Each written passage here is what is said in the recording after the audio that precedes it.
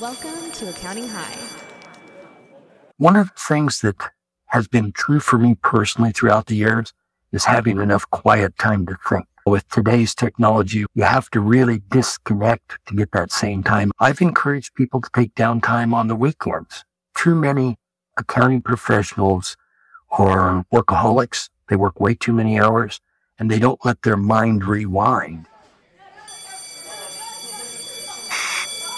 May I have your attention, please?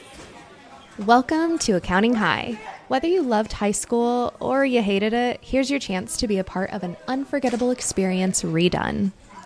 So sit back, relax, and open your mind because class is in session.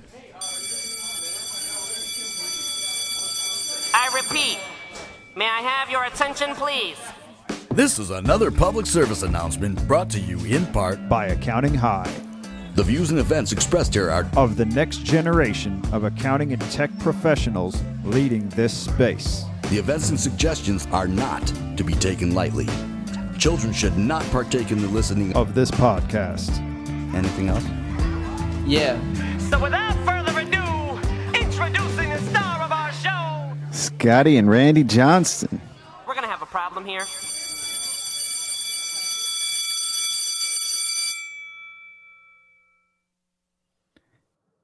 Randy, thank you for joining me today. Class is in session.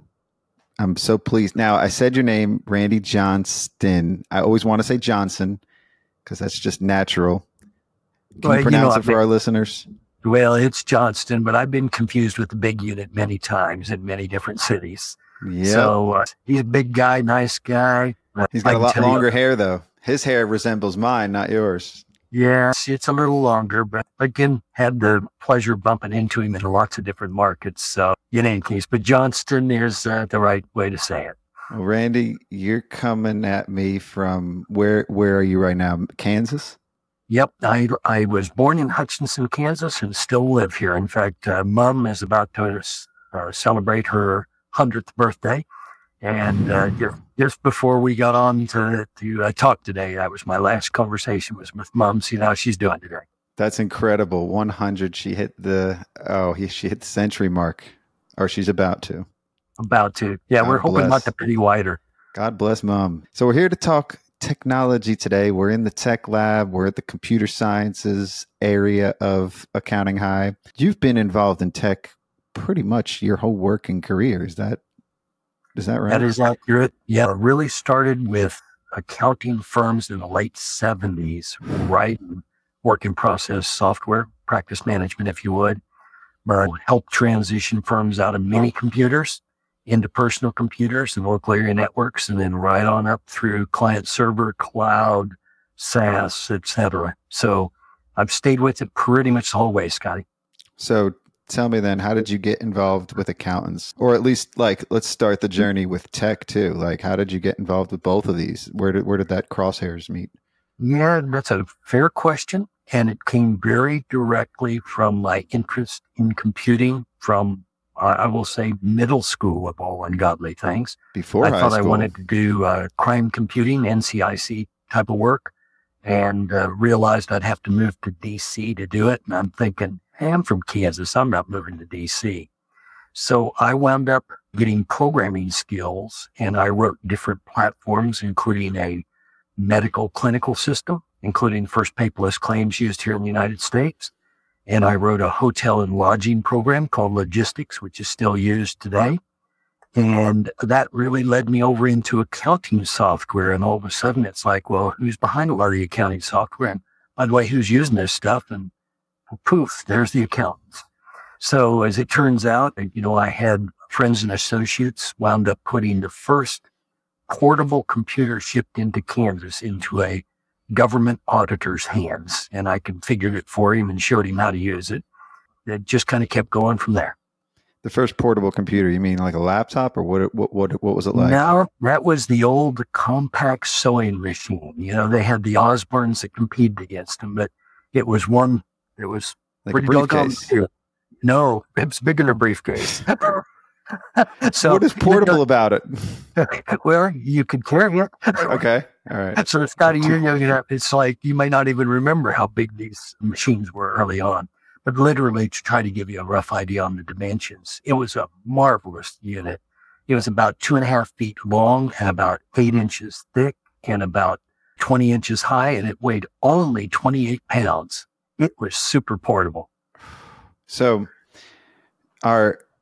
did you have any kind of foresight or like thought that we could potentially do everything with a brick in our hands? Like not even a brick, like what our phones can do today compared to what it was then? Like, is any of this surprise to you, or did you see this coming? Not really much of a surprise there, Scotty. Part of the reason for that is I've always followed the tech. I knew the tech was shrinking.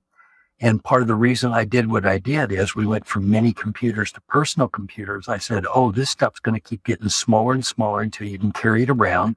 And I would expect a lot of it would be, wrist and glasses enabled like we had with Google Glass, I guess at this point, 12 years ago. And, I had the privilege of helping with a lot of they were called PDAs. It's probably not a very politically correct term today. The personal digital assistants, the trios and things like that, and those early combination cell phones. And I also had the privilege of assisting with the design of things like the iPhone and so forth. So we could see a lot of this coming, and we often have it in our hands 2-3 years before it hit the marketplace. Probably because of the technical background. I'm used to thinking, okay, how would I code it? How would I set this up and whatnot? But my full expectation is that we would have voice-activated devices that we would be able to talk to do most of the things that we would want, and they could largely talk back to us. And we're getting pretty close today with, Apple Siri and, the Alexa units. And if you think about how much better voice recognition is now than it was in 2011 when it first came out, it's going to get a lot better. Yeah. This is just a taste of what the abilities we'll have. And I venture to say people are going to be talking to their phone more than they'll be talking to somebody else on the other line. They'll be talking to the phone itself. Like, I don't see it that much. It does happen, but most of the time when I see somebody talking on their phone, maybe it's talk to text, but they're not using it as that assistant. But I would think that's down the line where it's going to be more commonly adopted. It's not that far down the line, but yes, it's coming real soon to us. And part of that, I think, is because of the AI enablement, the way that voice recognition is working, and the ability to retrieve large amounts of important and pertinent data for us. And if you start taking the role as an accountant of being more of a proactive advisor, we can't know it all. But we should know how to look it up and vet the information that we see for accuracy, and then use that as guidance for our clients to suggest the best possible solutions that they can have for their needs. And, that advisory-centric view is such a big deal to me because you've got to keep the client needs first. It revolutionizes education. The first thing I think of when you say we're going to learn how to look it up and know where to look things up, that changes our whole education model too, just like in general, not just for accountants, but for everybody that, a lot of kids growing up, and even for me growing up, once Google was around, we always knew we could find it on Google. We could find it somewhere else on the internet, and we didn't have to memorize stuff anymore. We didn't have to have loads of, encyclopedias to look things up, to take it to that extreme. But even so, for the ability to interface and interact with a machine that has all the answers, that's the education now. That's people, how they can wield that. Did you see that coming too?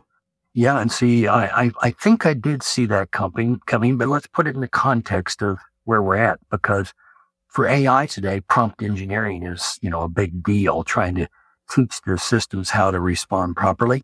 But, if you go back to the early search engines and the ones that predated Google, which, of course, there were many, many of them, those early search engines were awful crude, and we had to use Boolean operators, and we had to do all sorts of things to make them, do better search for us. But most people today with Google search don't even know how to use the advanced features. They just kind of throw the words in there, and, the results are good enough. They find what they're after.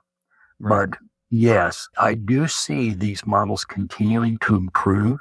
And if you go back now at this point, 13 years ago, when the neural networks were first breaking through, it was clear that what was being done with neural networks and machine learning was going to change the way we interacted. And, honestly, today, rather than me going to a search engine like Google or any of their competitors, DuckDuckGo and whatnot, I usually will go to an AI-powered search engine first, something like Bing, which I never thought I'd recommend, or those types of products, because the AI answers are better than what I'm typically getting with the big boys like Google today. Really? So going directly to, let's say, GPT or, like you said, Bard, or is that the Bing one? I'm not even sure. Yeah, well, Bing has the OpenAI model in it, but it's got all of the data past September 2021. So you can get it right today instead of having these limitations like you've got in ChatGPT. And of course, when we look at how Bard has improved their engine over the last, I'll say 60 days before our speaking today, or with Meta releasing their engines and so forth, these AI engines are going to go real far, real fast. But let me take you even one more step in the future, because I believe the AI models are near the limitations of what they can do on our platforms today. But there are quantum computers that operate on qubits rather than digital bits that will change the game of the way this stuff works. And quantum is working pretty well today. It's not full industrial scale, but it's coming real fast. Google's running 72 qubit engines today. And I've said for at least 6 years at this point that when we get to a 500 qubit quantum computer, all these digital computers that we're using won't make any difference. So one thing, and I'm going to scope us back a little bit. One thing I find really interesting is you've never left Kansas, but when I think of tech, and especially like 70s, it's like Palo Alto, California. I mean, even for me, I'm in North Carolina, but it's the Research Triangle Park, RDU. So there's tech, like there are tech hubs. Is there a tech hub in Kansas that I don't know about? There is absolutely no tech hub out here, but there's also not a lot to do at night. So what do you do? Okay. So you think about it like that. Now, the reason it's so really you were tinkering with things in your garage, I presume? Oh, yeah, tinkering every place that I could because, it's not all that interesting to go out where there's not a lot to do. But I had the good fortune early in my career to be invited into the Bay Area on a regular basis. So I was flying into the Bay Area about every 6 weeks. And I worked with the IBMers in Research Triangle Park. And I worked with the IBMers up in Armonk and a lot of these big company research labs, which were pretty stunning, along with Microsoft, along with Apple. And, you keep naming them. And again, because I usually tell people, Scotty, I'm kind of a simple guy. I'm from Kansas. I try to keep it simple. But I'll walk into a meeting and say, did you guys think about doing it like this? And they'll all kind of look at each other and be confused. And it's like, well, that seems pretty straightforward to me. But you got to remember, because of my programming background, I've got the skills to do real low-level code. And because of that, I think like a systems designer, a database designer, but I also tend to think about things in terms of people's workflow. And, if you go back to the fundamentals, most of us could care less about tech. We only care about getting our job done easier, faster, better. And tech as a lever to do that is stunning. Tech is a lever, tech's an enabler. So is the K2 a backwards S or an S flipped then? I have never been asked that question, but the inside baseball on the K2 name is quite simple. My partners in that organization and I were out skiing, and we're standing on the top of a mountain in Utah. We're looking down at our skis and saying, we have got to come up with a name for this new company. What do we call it? And I said, I don't know. Let's call it something simple like K2 until we come up with a better idea. And but where did K2 come from? Well, if you think about it, there's a skateboard and ski company named K2. Guess what type of we were standing on? K2. So we're on K2 skis, and we said, well, we'll just call it K2. Now, of course, K2, really, we agreed and not only in theory but in practice, is the second highest mountain in the world, but it's the most difficult to climb, often referred to as the Killer Mountain. Is that Kilimanjaro? No, it's actually it's in India, along that border. It's near Mount Everest. But it turns out that K2 has had more people killed climbing it than Everest has. And this Killer Mountain had a picture of it taken by a guy out of the UK. His name was Adrian Burgess. So I contacted Adrian and said, Adrian, we're going to call our company K2. I've read your book on K2. You got a beautiful picture taken from the 19,000-foot base camp. I'd like to license it. He said, really? I've never had anybody ask me to do that. So he did. But K2 is kind of like Davis in the rental car world. We try harder. We're number 2. K2 is the second highest mountain. So, that's kind of where it came from. But here's the close of the story. So we're flying home out of Salt Lake and sitting next to a guy on the plane. He says, what do you guys do? And I said, well, I'm a partner in K2. And he says, oh, yeah, I've heard of you guys.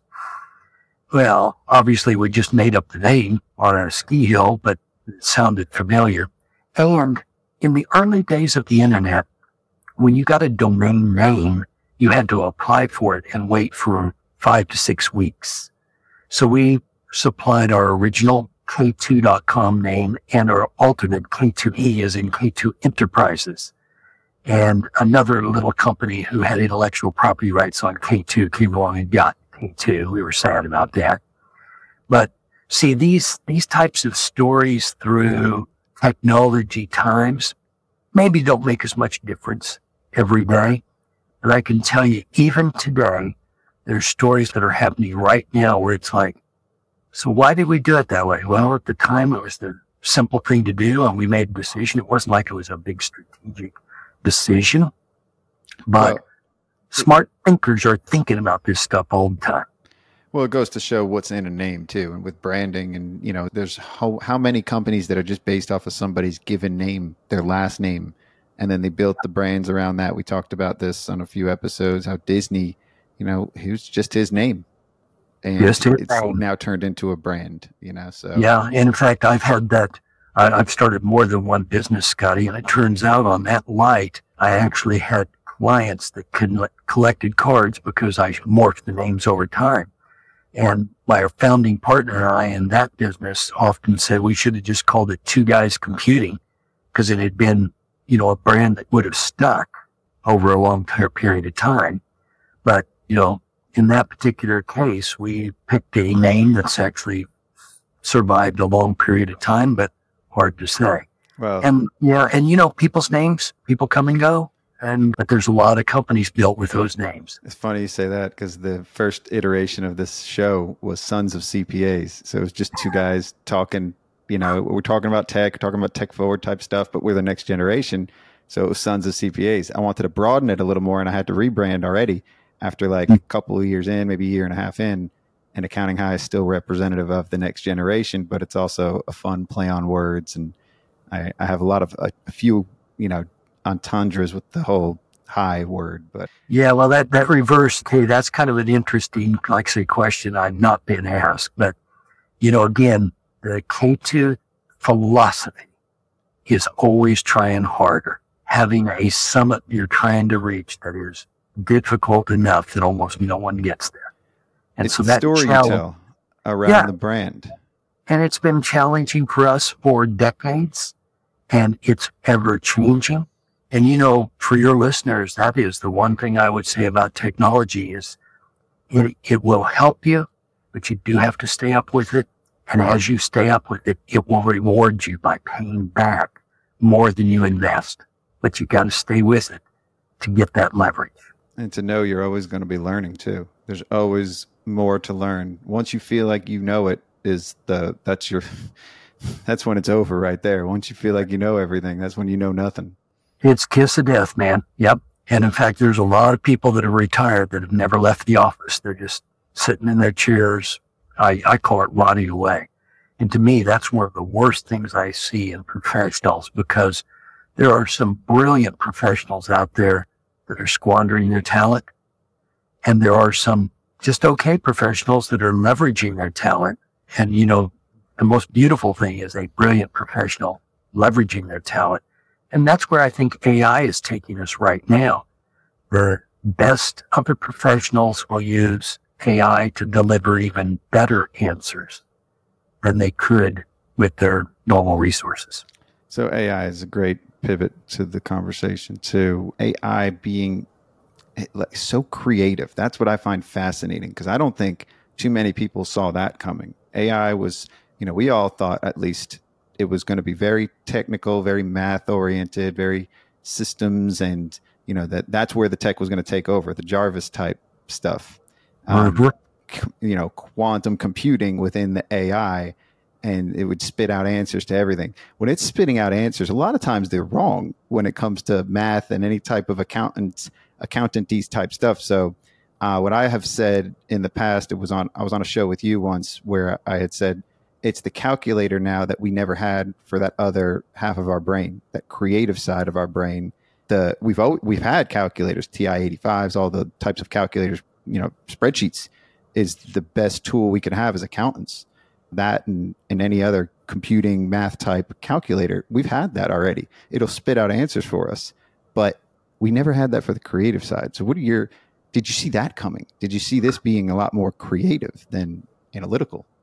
Yes. And I always say, I think I did on that too, but it's really because of the focus on AI for so long, Scotty. This whole really predictive, this structured side that you're talking about, that you get from spreadsheets and whatnot, that's one thing. And we still have the need for predictive numerical information. But and by the way, you're absolutely right. A lot of these AI engines hallucinate all the time and they just make errors. But the bottom line is these emergent techniques or emergent results that you're talking about, like being creative, actually fully expected those to come along.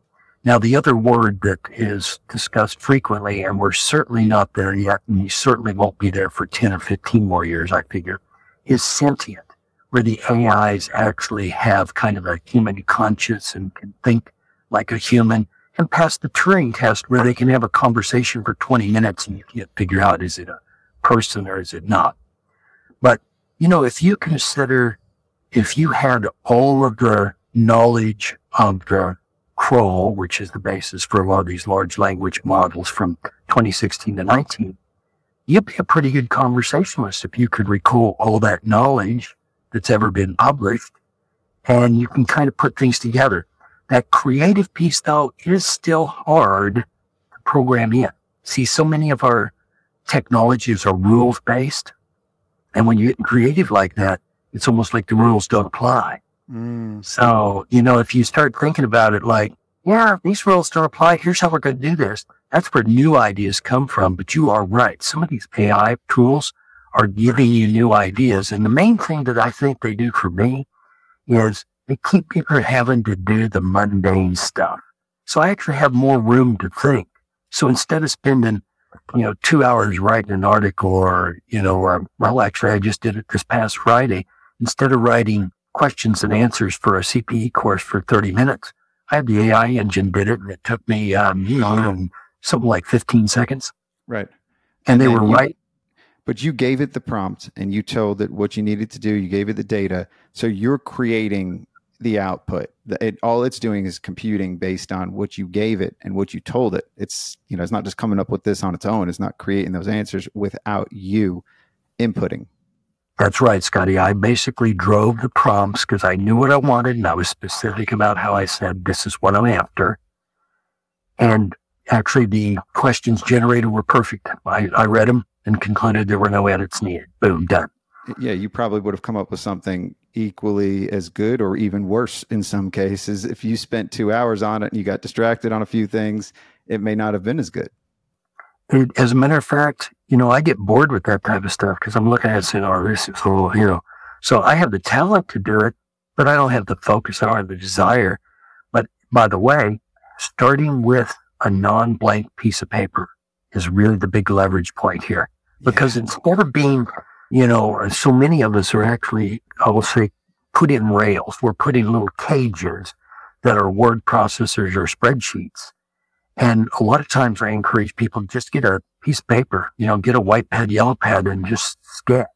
because you get entirely different ideas, which, by the way, come from different parts of your brain if you use a pencil and write on paper. But, if you're starting with a blank piece of paper, it's a blank piece of paper. And I can tell you that having generated for different frameworks through the years, I usually have to work on those things for a long doggone time. What I'm finding now is the AI gets the fundamentals structured, and it's like, wait a minute, this is a better way to think about it. And then I add my secret sauce and have the AI do some more work and said, that's pretty good, but here's a better way to think about it, and let the AI generate it again. It's pretty stunning how it can iterate to better conclusions. It's fascinating. And it's that thing about the blank piece of paper. Sometimes it's that writer's block or you don't know where to start, and it can get you started too. I'm a big fan of using paper and pen. Like I was thinking about getting a Remarkable, I tried to do blank like iPad writing on there and it just wasn't the same. So I have tons of notebooks everywhere I go. I'm always writing. I love technology, but using it to leverage the outputs and give it the right prompt or give it something. I mean, I said this on the thing we were on together. I've been using it for my raps. Like I have an idea of how I'm going to write a rap, what I want to do, and I'll give it the copy that I need to use to pull all it together. And it does it. It gets me started. It gets me like 60% of the way there. And then all I have to do is tweak some things, make it a little bit more personal, touch it up a little bit. It's there, but that's all creative stuff. That's because there is no rules. There is no right answer for any of it. That's right. And, even as you learned, both the Remarkable and iPad are almost too constraining. And, I've been fortunate enough through the years to meet a lot of creative types. I think, as you may have heard, my daughter works Broadway, as does her husband.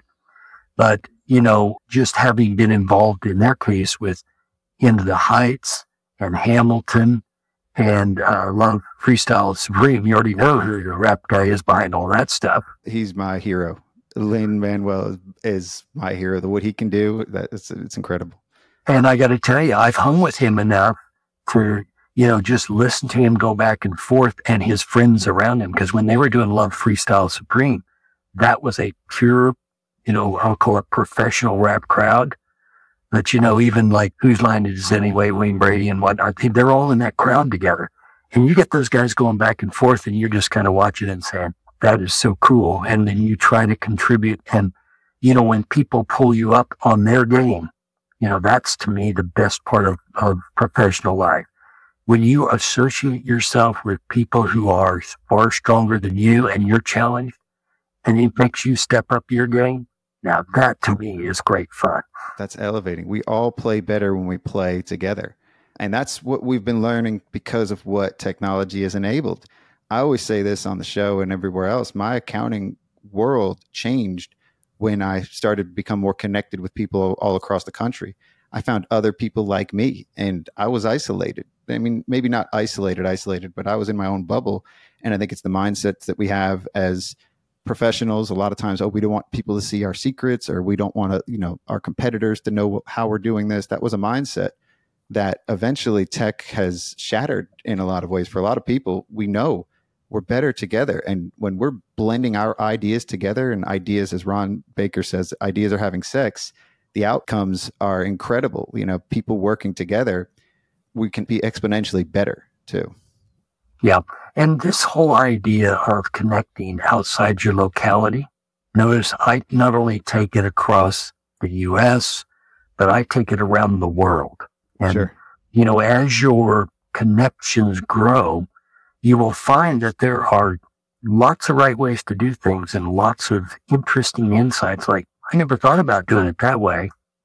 And culturally, we're often constrained by our region of the country, by the people we run with and whatnot. And when you open up with all those other people, it's a good experience. And by the way, I was lucky enough that I wound up in the Bay Area in Boston and, all these places. So in effect, no tech hub here in Kansas, but my tech hub was enabled by technology globally, just like we're able to speak to each other right now with technology. Sure. And you were one of the pioneers of that, and you never let that be a constraint for you. And it may have been a creative constraint in some ways because you found creative ways to get out of that and find other ways, but you also used that time and space that you have being in a smaller town or smaller area of the country to create on your own too, and to create your own systems and work outside of the bustle, the everyday bustle, and the maybe create your own, unique ways around some stuff because you weren't heavily influenced. So it could work in both, to a degree. Working with people could hinder you in some ways too, but it could also make you better. Yeah. So Scotty, your insight there is actually quite spot on. Because of the limitations, we had to figure out ways around the limitations. But one of the things that has been true for me personally throughout the years is having enough quiet time to think. And, originally for me, I got that quiet time on the aircraft. So if you got on an airplane and you're going to another location, in my case, you'd have 6 to 9 hours to think. Now, with today's technology, with the movie playback and all that stuff, you have to really disconnect to get that same time up in the air. But likewise, I've encouraged people to take downtime on the weekends. Too many accounting professionals are workaholics. They work way too many hours, and they don't let their mind rewind. And, one of my favorite books of the year was about sleep. And, the idea is that we all need that time to recover. So the Matthew Ball book is the right one in that. And just a minute, I'll get the title. I can't believe it that I can't just spit it out for you today. No, we don't have we don't have AI to tell us. Like, it's hard to recall some things on my own. I've been trying to think of the other sleep book. I've been trying to think of the other one too that I've talked about a lot on the show, but that changed my life, getting more sleep and creating that space. Yeah. So the answer to that is Why We Sleep. That's it. Which is Unlocking the Power of Sleep and Dreams by Matthew Walker. Matthew Walker, that's the same one I'm thinking of too. Incredible. Yeah. That's a fascinating book. We would absolutely recommend. There's 4 or 5 books that are completely unrelated to the practice of accounting that I've recommended. And it's part of the reason, Scotty, I started recommending 4 or 5 books every year that I've read that I said, here's a real keeper. And another good example, completely on a left turn for you, is like the metaverse book. When you start thinking about what could happen with the metaverse, and you think about the capabilities that compute can get for us, and particularly if we can leverage it with better graphics and so forth, that's a big deal. So now that's the Matthew Ball book. The sleep one is the Matthew Walker book. Right. Okay. 2 Matthews.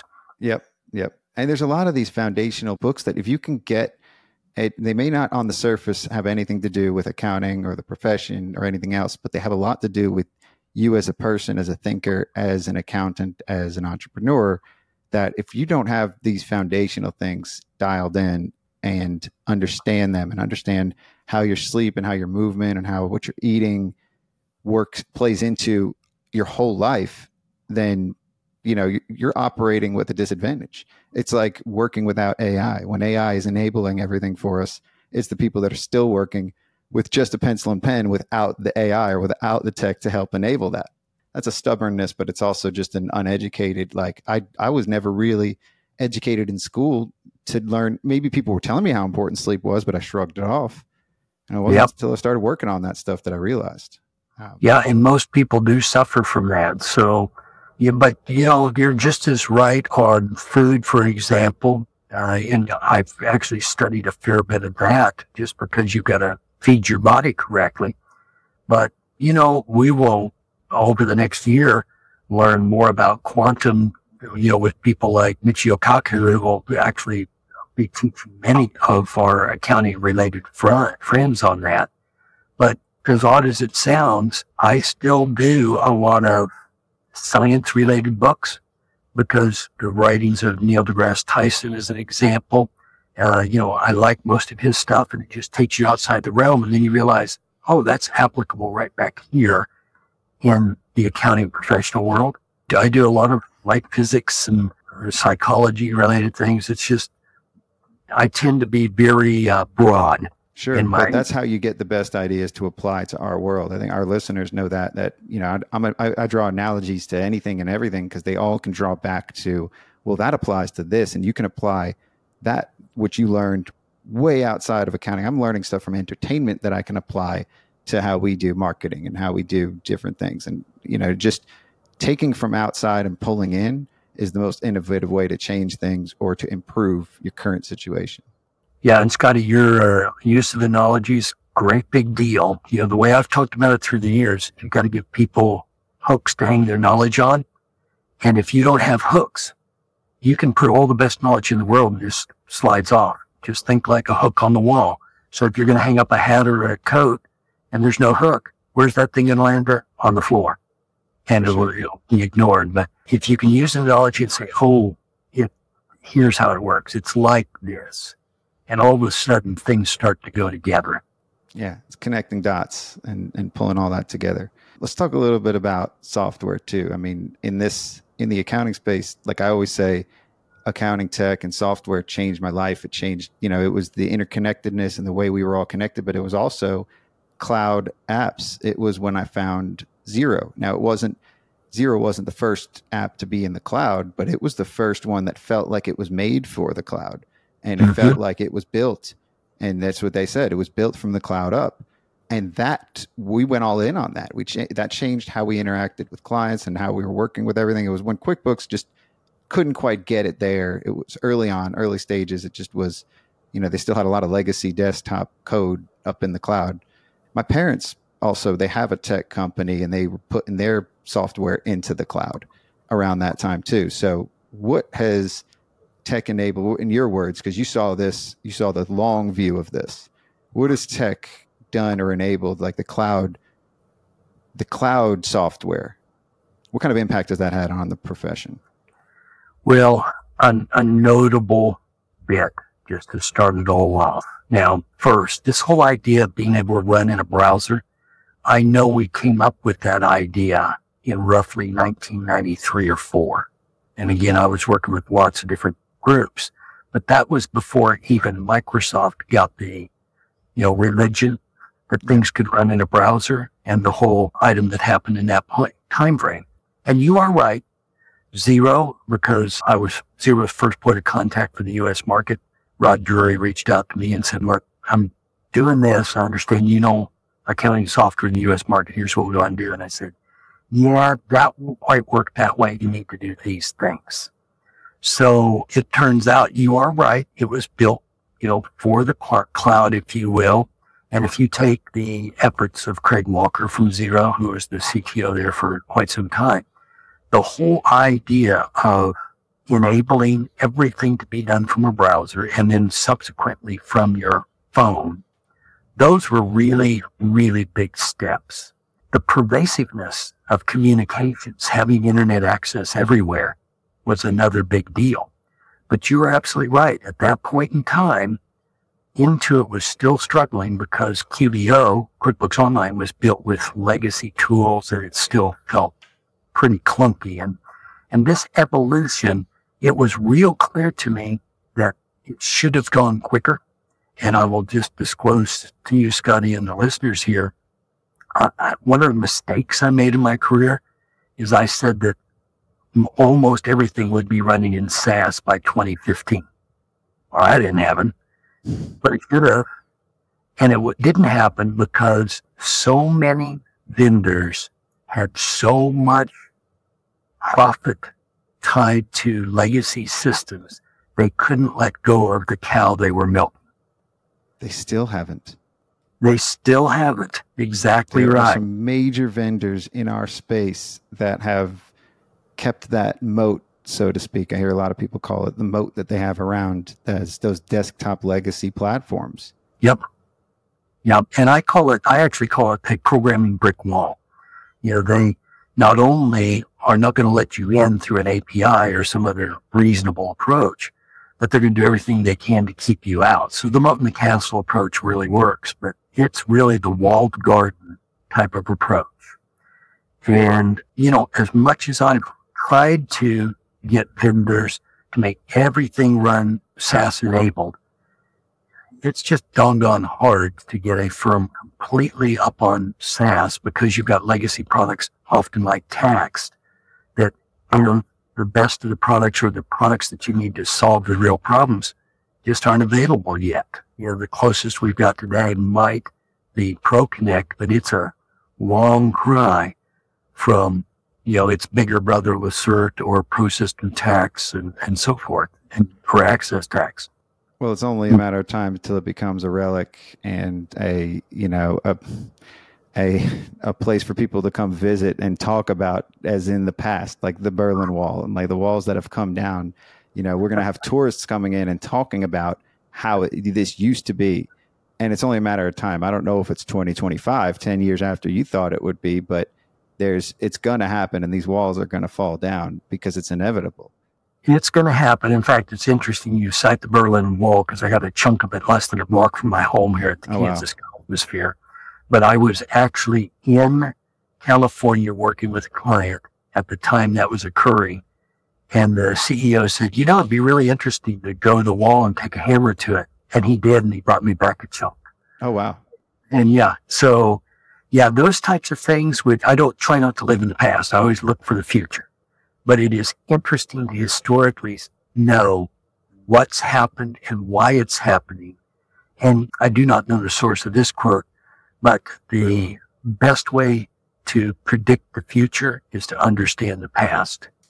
And, the way it's actually said is those who understand the past will be able to predict the future. And it's part of the reason I've been a bit of a history buff through the years, because when I watch what's happened in technology, when I watch what's happened geopolitically, and so you can tell what's going to happen in the future because behaviors tend to remain pretty consistent. Yeah, human behavior. History repeats itself over and over again, and most people just don't pay attention or think that it's different now. Their egos get in the way, or something gets in the way, and they think this is going to be different than it was the 12 other times this didn't work in the past. And in ancient history, too. It just overwhelmingly always repeats itself, always comes back around to, we should have seen this coming because this is what happened then. This is what happened then. Yeah, I'm amazed how people are so aloof on that. It's like, no, just keep your wits about you, keep your eyes open, and you will be able to discover a lot of things. So I guess circling back to your key question and point, the whole aha moment for you using Zero and the supporting infrastructures. I mean, all of a sudden you're no longer constrained by geography. Mm-hmm. All of a sudden you're no longer constrained by lots of traditional constraint issues. And very creative people can do even more creative things because we're not limited by distribution mechanisms, and we're not limited by, half-year waterfall releases of products. We can release something in relatively short order, but now taking it the opposite direction. I am such an opponent of minimal viable product, MVP, because that means stuff isn't going to work. Now, I don't mind creating a new product, but I want it to be usable. And the developers and designers cannot modify products quick enough to overcome major design flaws. Because we'll just go back to your analogy world and use the old ancient methodology or analogy here, a house built on sand. Mm-hmm. What's going to happen to it? You've got to have a solid foundation. And right now, too many of the products in the accounting marketplace are built on sand. What about a kingdom built on a swamp?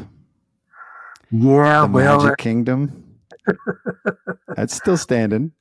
It's still standing, but do you remember what they did to make that work? They built stilts. They built the framework over top of it. Exactly right. They built the framework. So it turns out all of those stilts, or, piers is actually their proper architectural name, those things are really floating. It's the same way as the bridges in Louisiana. They basically don't have any bedrock to put those things on. So what they do is they build these floating piers to build all those interstates. So Interstate 10 outside of New Orleans is a floating pier system. Well, and it's innovative in a way that they got around that too. But it's creating people to think differently. I just had to bring that in there because you said, "Oh, I knew you'd love sand." It. Yeah, I knew you'd love it. And by the way, notice they knew they had to have a foundation. And right now, a lot of the developers seem to not know that they need a foundation. And it's like, this is an advantage, Scotty, being older and having been a developer a long time. I watch developers make the same mistakes about every decade. Every new generation of developers makes the same classic mistakes. And it's like, we don't really have to make these mistakes, friends. What is it, hubris? Is it their ego that they're making these mistakes? What's the... Yeah, I would say it's probably ego is really where it's at. And you know, I respect people of all ages, but people who are not willing to listen to others and learn from others, they're going to make the same old doggone mistakes over and over again.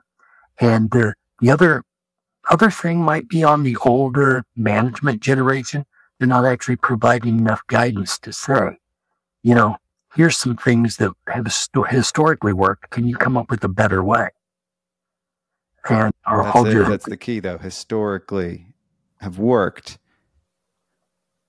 And that's one of the things that I don't think people give enough credit to as well is, in a lot of ways, tech is changing history and it's changing the way we do things in the current model, but using history of other industries to help guide that, or other, analogous situations. Like, we're at the edge right here in accounting where I fear we're going to become like the Yellow Cab, like Blockbuster, we have traditionally lagged in a lot of tech advancements in accounting. So looking to other industries and looking to other places to see how their models have been upended, it would be wise for a lot of us accountants to start heeding that call. And I've been talking about it, but a lot of people just want to put their head in the sand and say, what we're doing is working. We're making money. This works. My biggest fear is that compliance, everybody's going to say we saw it coming after the fact, but it's going to displace a lot of accountants that rely on selling compliance. It will, and I will go a little bit further because right now I'm working with a new platform that's going to displace a lot of the labor used. And, right now, many accountants have tried to solve the labor issue by outsourcing. Sure. And I think we're seeing a new methodology where outsourcing will be unneeded because of the technology leverage. And it'll be even cheaper to use the technology. But even outsourcing is infinitely cheaper than hiring people directly in the US. First, I can't find people for my firm. And so we've had to outsource just to fill those roles. But we also found that it's more efficient and it's a fifth of the price, a fourth of the price. We're going to see that shaved again and again because what they're doing is still very basic routine type work that, inevitably somebody's going to come around and break that wall down, bust open that wall of accounting for all the historical transactions. Like, all of that can be done cleanly, like in real time. And in fact, I believe that the initial products to get that done are already well underway. So we're very close. And I would just, all products take longer to get to market than I would think they should. But I think by the time we get into maybe that's because of the hubris and the ego. It could be. But I'm thinking by 2024, we'll actually see these things in wide scale production. And if I'm right on that, clearly bar the door on the outsourcing companies because they've been enjoying increasing costs, improved lifestyles for their companies in these various countries around the world, South America, Singapore, Philippines, India, and so forth. And all of a sudden, there's going to be a new competitor in town, an AI-fired engine that's SaaS-based. Yeah. So I had a team meeting this morning. I still meet with my team at my firm. I always talk about I don't do anything at my firm anymore. I still sit in on the weekly meetings, maybe 20, 30 minutes of discussion. And this was what they said our clients want us to just get the work done. They want us to do the tax return. They want us to get the books done. They don't care about how it's done. They don't want to talk to us. And I'm just refuting that. I said, no, that they need that stuff done. And that might be why they found us in the first place. But if we're not doing more for them, what's going to happen when this tech comes out and we're blindsided by the fact that they only have to pay maybe $10 for a license fee to get everything done that we're doing? Yeah. Like, Intuit's already close to being able to do that. Very close. In fact, I think it's part of the reason they did QBO Live so much there, Scotty. But your management guidance in question this morning is actually spot on in my line of thinking. And it is, what can we do? And notice I want the real pure advisory work. What can we do to be an advisor? Not a fake advisor, but a pure advisor role CPA, where we ask the right questions. We learn what's in the client's individual and business's best interest, where we can do planning with them. And then once we do that, then the additional services that we can provide that are secondary advisory and tertiary advisory or concierge services. Concierge services, I like that. And to be a pure advisor, what's your view of a pure advisor? Give me a definition of that, what that is. Well, and I'm pretty ugly and straightforward on this, okay? First, you've got to put the client's interest above yours. So you have to listen very carefully and then help them see what they can't see themselves. If they want to get to a particular outcome, you have to listen to that and suggest how they get there. But if you know it's not the best opportunity for them, suggest something that might even be a better opportunity for them. So you are trying to advise the client like they were your parents, and your parents were asking for advice. How would you treat your parents? Or how would you treat your kids? So it's that close of a relationship that you would never cross them. You'd never double cross them, if you would, by not doing the best possible work that you could. But then you also have to have the skills and discipline to say, I don't have the skills to do that. Now, there's a lot of secondary services. Let's just talk about tax advisement, for example, true advisory with tax services, or true profit building opportunities inside businesses. How do you actually make this thing more profitable? How do you get it where you can grow it if that's what you want? Or how do you make it a better lifestyle business if that's what you want? Because again, it's not what the advisor wants, it's what the client wants. And then you bring the appropriate people to the table, either from your firm, or that's the reason I use the concierge word, that you refer from other firms that have great expertise. Yeah. And all this advisory stuff, Scotty, as you know, it's all forward looking. Almost none of it's backwards looking. That's why compliance, is what it is. I really think there'll be a day when, yes, the compliance work will probably have to get done just because of regulations. But the fact of the matter is, the clients are only having us do that because they get a burr in their foot once a year. And you take the burr out and they could care less who's taking the burr out. They just want the burr out. What they care about is what happens month to month to month. And just doing bookkeeping / controllership services doesn't anywhere get you close enough to the advisory work. Again, just because you can prepare financials and fancy graphics to support them, most business owners can't actually interpret those. No. So help them understand why they've got a cash flow problem in 4 months, or why they've got excessive inventory, or they've got a collections problem, or can you see that AR days are slowing down and you need to watch this because, confidence in the economy is a little dicey and people may stiff you on this, so they may go out of business, whatever it is. You're basically, like the flight controllers. You're trying to get the planes on the ground safely or keep them from colliding in the air. You're navigating them. So, from bookkeeper to accountant to advisor, they're entirely different. The accountant's translating what the bookkeeper already did and talking about what happened. The advisor is taking that a step further and applying it to the future. And looking forward through the window, not the rear view mirror. That's what the advisor's doing. And it's hard for accountants.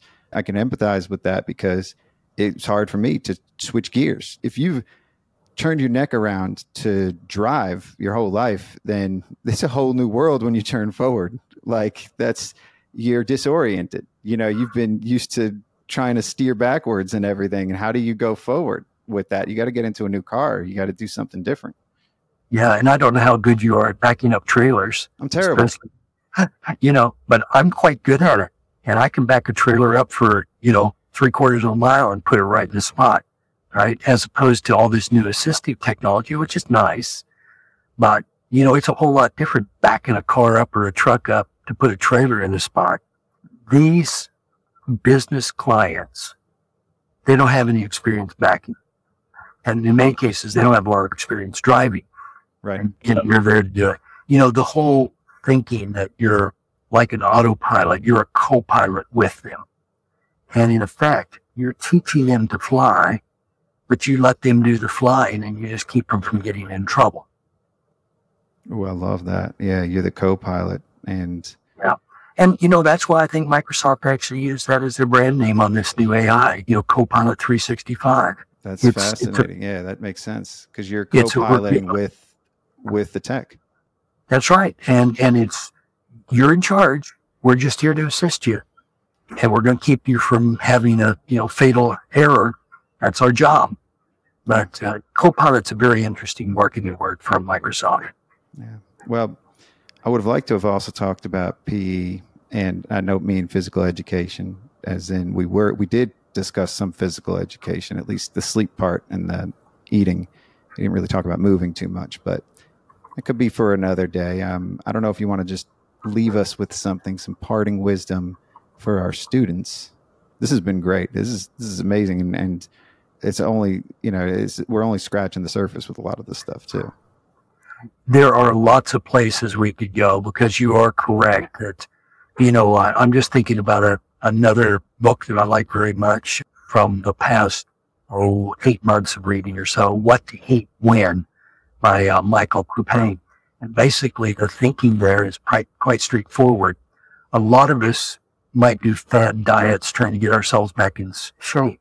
But we know that if you have less food, in fact, it's 30% of the typical U.S. diet. If you eat just 30% of what you eat today, you live a lot longer because your cells actually heal themselves. Mm. But the other thing that most of us don't know is that the cycle in the way our body consumes energy, it needs to empty the tank, if you will. And if you eat a big meal at night, you're actually hurting yourself. So a lot of people don't eat breakfast, and I'm not trying to sound like I'm a breakfast proponent, but what I am is you need to eat the majority of your calories before noon. And what will happen here right now we've got a lot of fatty and fasting and all that. But if you look at the timing of what you eat and what you eat, you'd be amazed what it will do for your health. And we are clearly suffering from a health crisis in bodies across the U.S. market. We'll just limit it to that.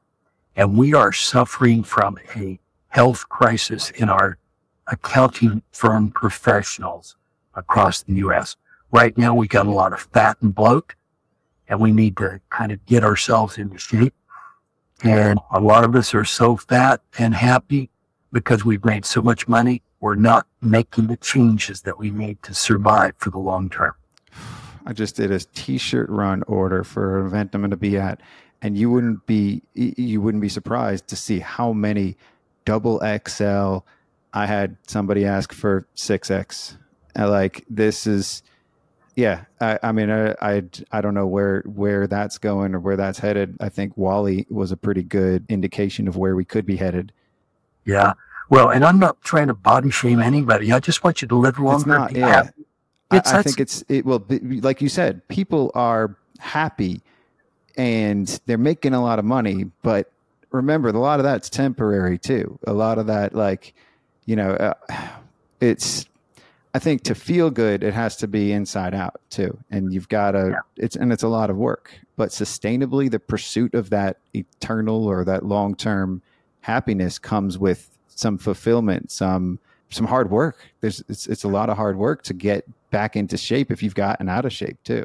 Oh, if you're out of shape, it's a bugger to get back into shape. And your clients are counting you to be in mental shape and help them with their business to get that into shape too. So I think that's probably the real key deal because, here in the U.S., we don't have good separation of skills.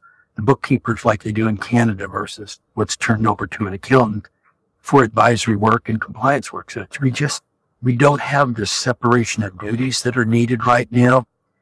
And I think a lot of us are listening to too many false prophets, too many people that are giving way bad advice. And, I'll just maybe end, because you'd asked me to end with the other piece, but I'll maybe end with this thinking. You do not have to cave to private equity for your firm. You can run a beautifully profitable firm without having to be beholden to somebody else. And that's another one of the diseases that's in the accounting profession right now. I've been pretty adamant about that one, Scotty, because I believe in the quality of small businesses and independent businesses in the U.S. market and in Canada and other places around the world. But we have a whole lot of people pursuing profits at the risk of not doing great client service. Ooh, pursuing profits over service, over relationships, over sustainable future too. Yep, absolutely. And again, I'm not anti-profit, but I am anti not taking care of your clients, which is what advisory is all about. Yeah, for sure. And that's the way. And it seems so simple as we talk about it. It seems so very basic.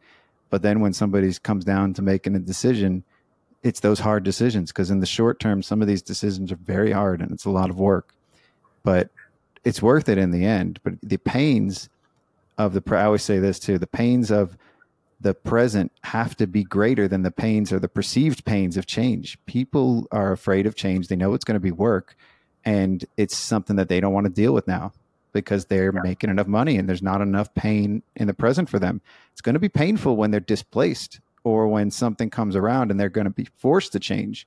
That was painful for a lot of the yellow cab drivers and Blockbusters, employees in the Blockbusters out there. Like, where did they all go? Where did all of the cab drivers go? They're probably in an Uber now, a lot of them. Yeah. But that medallion went from 100,000 or 500,000 in New York to pretty much zero. But, as you are describing that, Scotty, I'm kind of thinking about the Mandalorians, right? Yep. This is the way. And it turns out it's not the way, right? If you think about our traditional firms, we thought this was the way. No, there's another way. There's another path. Oh, I love how you brought the Mandalorian in. That was dope. This is the way. This is the way. All right. Well, we're going to keep it simple. We're going to let our mind rewind, and we're going to find the way. That's what we are. Such a pleasure to speak with you on this topic. And like you said, we could keep going because there's way more things that we could be talking about. Well, we'll have to have you back in junior year at Accounting High. All right. All right, homie. Thank you. Happy to do it. Class dismissed.